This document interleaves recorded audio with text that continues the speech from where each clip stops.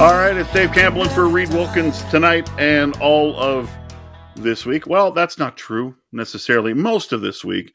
I'll be here tonight, obviously. Tomorrow, Brendan Escott will be in the chair on Wednesday. Then I'll clean it up on Thursday and Friday. So kind of quiet in the sports world right now. I know there's lots of baseball going on. Jays are idle.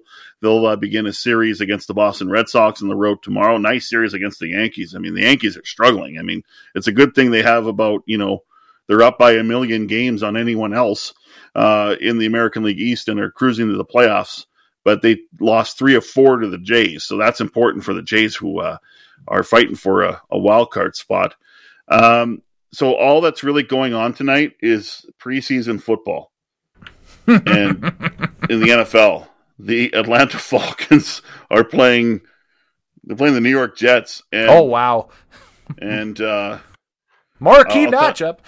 I'll tell you the score. It's 10-0 Falcons over the Jets. Marcus Mariota just completed a touchdown pass. So that's a reminder for all of us. He's now with the Falcons. But other than that, there's really no relevance to this game. So, Kellen, do we talk about preseason anything other than hockey and football? I'll share quickly the same comment that I shared with you during a commercial break. Is that in technically producing the Elks games and that stuff and whatever, there's one game per year that I fear. And no, it's not the Labor Day Classic because of the opponent. No, it's not the playoff game or playoff games, hopefully, because of the added importance and that stuff. It's the first preseason game per year because that game is 6 or 7 hours long, it seems. It's like the 24 hours of football when you get the chance to watch one of those because you know that somebody's going to screw up and get the NFL rule set mixed up with the CFL rule set and, call for a fair catch on a punt and get absolutely leveled or, think they have an extra set of downs and they don't. Or, to run out of time on a play clock because they're not used to the Canadian rule set and da-da-da-da-da. So, I should look back in 2010, the first game that Morley and I called, Morley's first year, was a preseason game at home against the Stampeders. And I can't remember who the quarterback was. So I should look him up. But it was they were down by 3, I believe. And he picked up the football after a play and spiked it. Ooh. And it's like, now it's third down. Yep. He didn't realize that you shouldn't really do that up here. I'll see if I'll have time to look up the name. But, wow. On the weekend, Canada, they get it done. They win the gold medal. Kent Johnson scoring the winning goal in overtime Saturday as Canada won 3-2 over Finland. Canada's Mason McTavish batted a Finland shot away from Canada's goal line in overtime just before Johnson's goal. And that was quite the dramatic moment. And McTavish named tournament MVP, finished as the top scorer, 8 goals, 9 assists. Kent Johnson, as I mentioned, the winner, and he was pretty good as well. And the man who was there covering it for Post Media, and he joins us now, and it's always nice to talk to Derek Van Diest of Post Media. DVD, how you doing, my man? Good, Dave. How are you doing? I'm doing great. So I want to start with the good, because I know there's a lot of, let's just say, not favorable stories surrounding this event. But it ended with a bang, and how could you not love an overtime golden goal scored by Canada in Canada to win a gold medal? No, it was fantastic. It was a fantastic way to end the tournament, and it just shows you the beauty of junior hockey and the unpredictability of junior hockey. And there's so much that went on in that game, so much that went on in that overtime. You look at that game, Canada builds a 2-0 lead. They get 5 power plays in the second period in a row, and they can't do anything with it. They can't extend the lead. They get a couple more in the third period, can't do anything. And then you start thinking, geez, the Finns have done a good job. They're just hanging around. They're hanging around. Sure enough, they scored a goal to make it 2-1. Then people kind of looking at each other, scored the goal to make it 2-2, and then suddenly we're going into a 3-on-3 overtime for a 20-minute session. We knew it wasn't going to last 20 minutes. It was back and forth all the way. And then that play by Mason McTavish, I've seen the replay about 25 times, and each time I see the replay, I'm just shocked that he was able to knock that puck down. And the way he was able to knock that puck down, it's going in the net. He knocks it out of midair. It falls just on the other side of the goal line, and then he has the patience and the ability to just kind of push it off the goal line and clear it. It was an amazing play by Mason McTavish. And while the building is still buzzing, because they showed the replay on that, the building's still buzzing on that play by Mason McTavish. Kent Johnson goes the other end and scores the goal. And it was a beauty goal, too. Drove the net. It was a great save by the goaltender, and then he put in the rebound, and everyone went crazy. And for a while there, you got a feeling, you know what, this does feel like a World Juniors in December.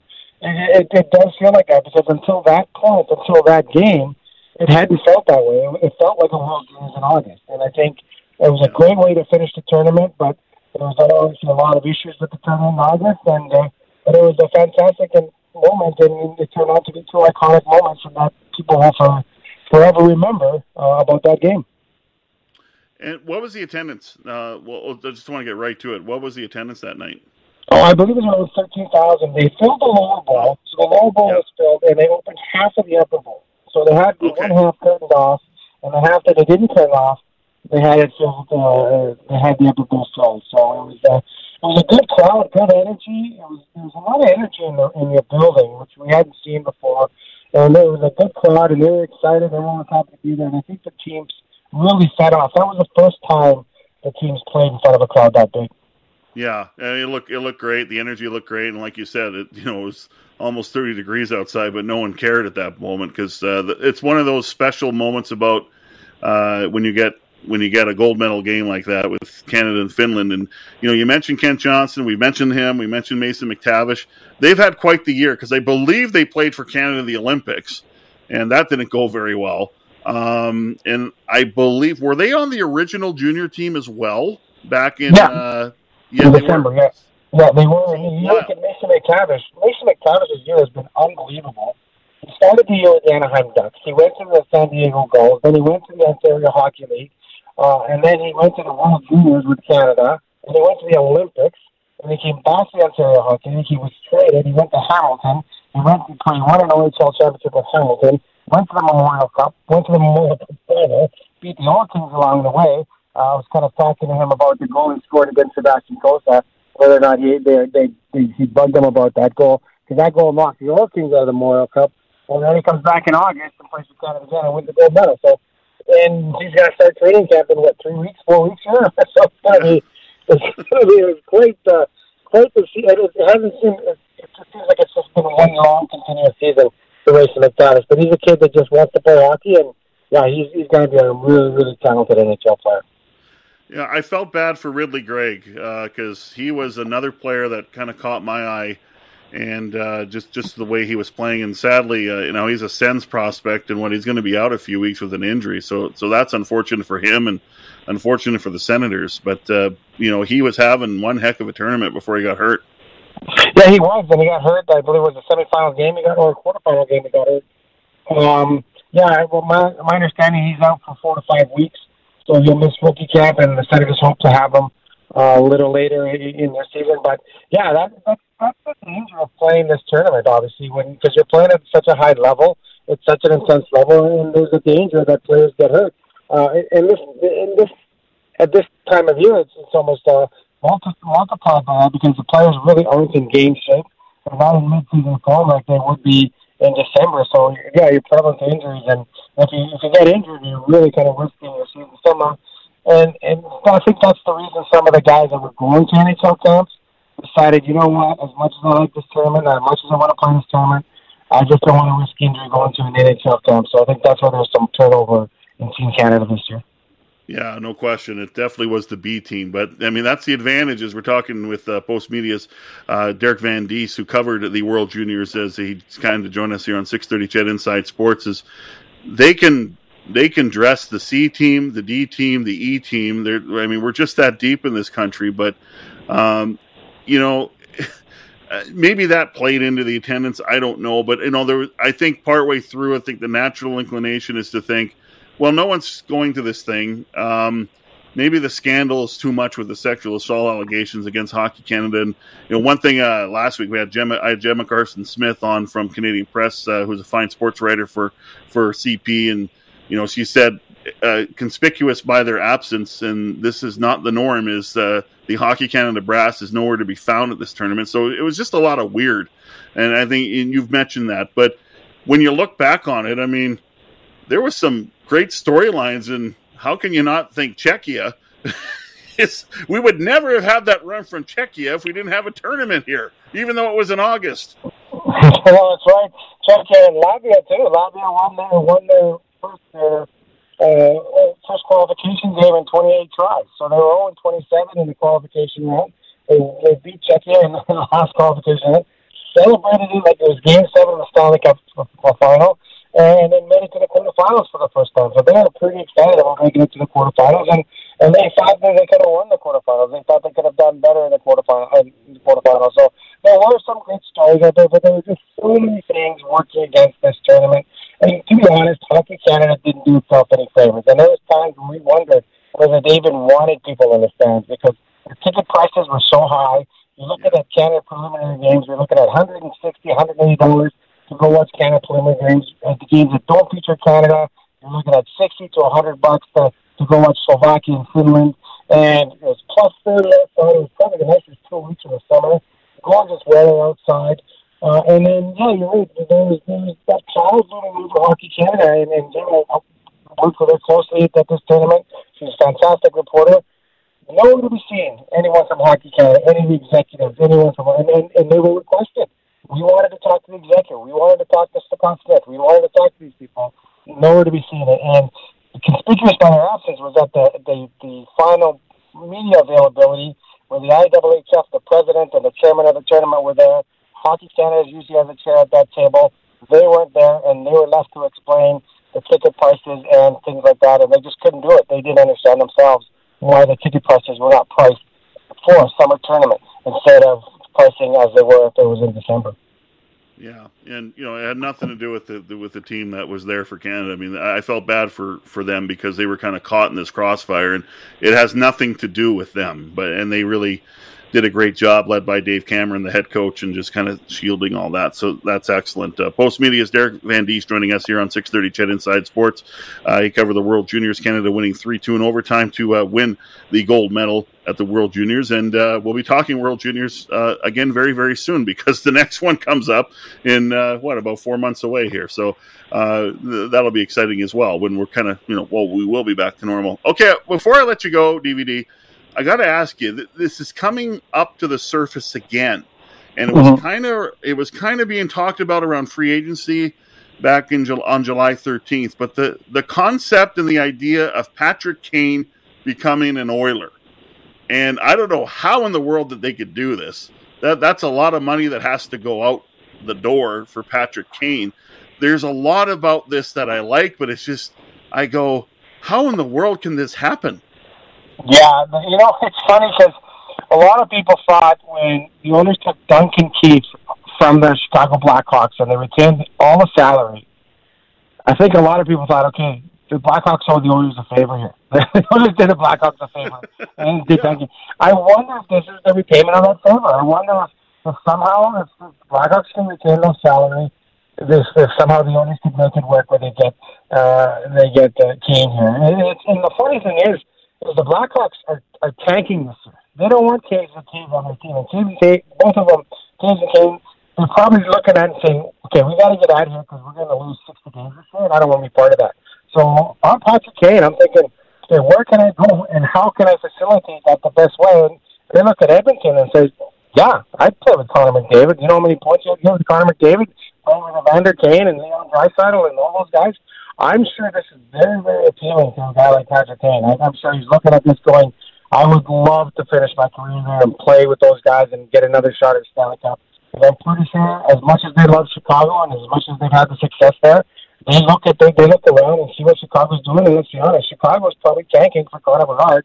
And those two guys will probably want out. And I think if somehow they could make it work, I know they started that rumor, but if somehow they could make it work, that'd be fantastic. I would love to see him here. I would love to see a guy with that much skill play with McDavid and Draisaitl and Evander Kane. And wow, would that not be an exciting team to go watch every night? I think that would put the conversation over the top, and there's people saying this already about the Oilers, but that would put this conversation over the top about, yeah, the Oilers are legitimate Stanley Cup contenders if they get Patrick Kane on their roster. Oh, for sure. I think they are already, but yeah, they get a guy like that for 82 games. Yeah, look out, Pacific Division. That's going to be an unbelievable hockey club. So I hope they get it done. I'd love to see it. I've heard the same rumors, hearing the same name, but yeah, maybe Chicago does Edmonton a favor. Maybe they owe them a favor with the Duncan Keith trade. All right, DVD. Always great to talk to you, my man. Take care of yourself. We'll do this again real soon. Sounds good, Dave. Thanks for having me on. That is Post Media's Derek Van Diest, who covered the World Junior Hockey Championships here in Edmonton, won by Canada 3-2 in OT, with Kent Johnson scoring the goal in overtime on Saturday night after Mason McTavish made just a spectacular save. The save of the tournament! And with the scandal, which is still a big problem for Hockey Canada with the sexual assault allegations, and they still have a lot to answer for, but, despite the ticket prices, despite just when the tournament, they took a gamble on this. They really did, having an August tournament, and the weather was as such as it was just hard to think about hockey. It was great to see over 13,000 at Rogers Place take it in. And Evander Kane and Oiler, wild.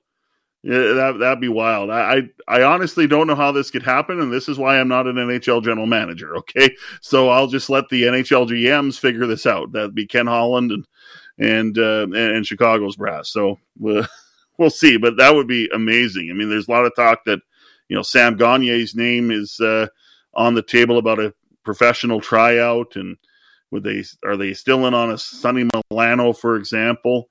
And of course, they would need to long-term injured reserve, and they expect to do that with Oscar Klefbom and with Mike Smith, and that'll clear up some cap space. But and then obviously there's players that have to go the other way. I mean, Fogle, maybe Puljujarvi, I don't know. But Patrick Kane and Oiler, oh man, what a concept that would be, huh?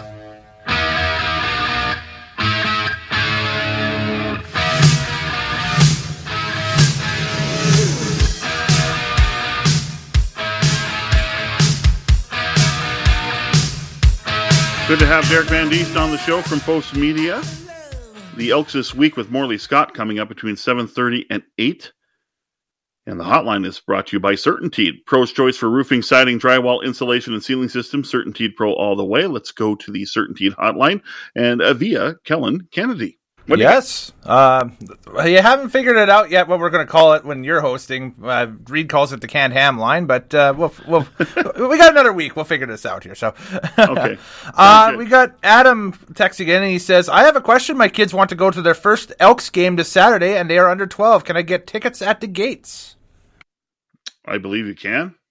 And kids 12 and under are free, by the way, too. So they're free for the rest of the season. So, yeah, I believe you can. Yep. And then Armswar, who's a regular to the show, texts in and says, why are people talking about Patrick Kane again? We don't need more expensive players. We need good, cheap players that can play defense. Well, because Patrick Kane's one of the best players still in the National Hockey League. I think that's why. I understand, but if, they're in the window, like this is it. I do believe they're a Stanley Cup contender now, and they need help to kind of cement that. I don't know how they're going to do it. That's the crazy thing. So Armswar, I'm kind of with you. You're like, boy, that's a lot of money. But like I said, I'll let them figure that out. By the way, Thursday at 11 a.m., all individual game tickets go on sale, okay, for Oiler games this season. Ooh. And that will mark 1 month out to our very first broadcast of Oilers hockey for the new season, with a preseason debut or the preseason opener at home against the Winnipeg Jets. That'll be very, very cool for sure. Can you imagine racing in 100 marathons? Our next guest is very close to that milestone. We'll meet Bonnie Wallace-Chuck in a moment here on Inside Sports.